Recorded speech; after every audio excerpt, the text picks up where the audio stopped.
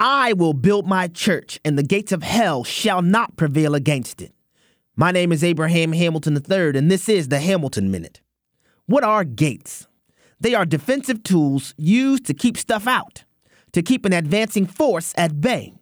Too often, the enemy is successful in putting Christians on defense, when the facts are the Lord established his church as an aggressive, offensive, territory-taking body. The Lord never meant for us to sit on the sidelines of life or to cower in the corner as a result of the wickedness in our culture. A city set on a hill cannot be hidden. The light of the world cannot be contained. The Lord is building his church, and the mamby-pamby gates of hell shall not prevail against us. Listen each weekday from 5 to 6 p.m. Central for the Hamilton Corner with Abraham Hamilton III, public policy analyst for the American Family Association.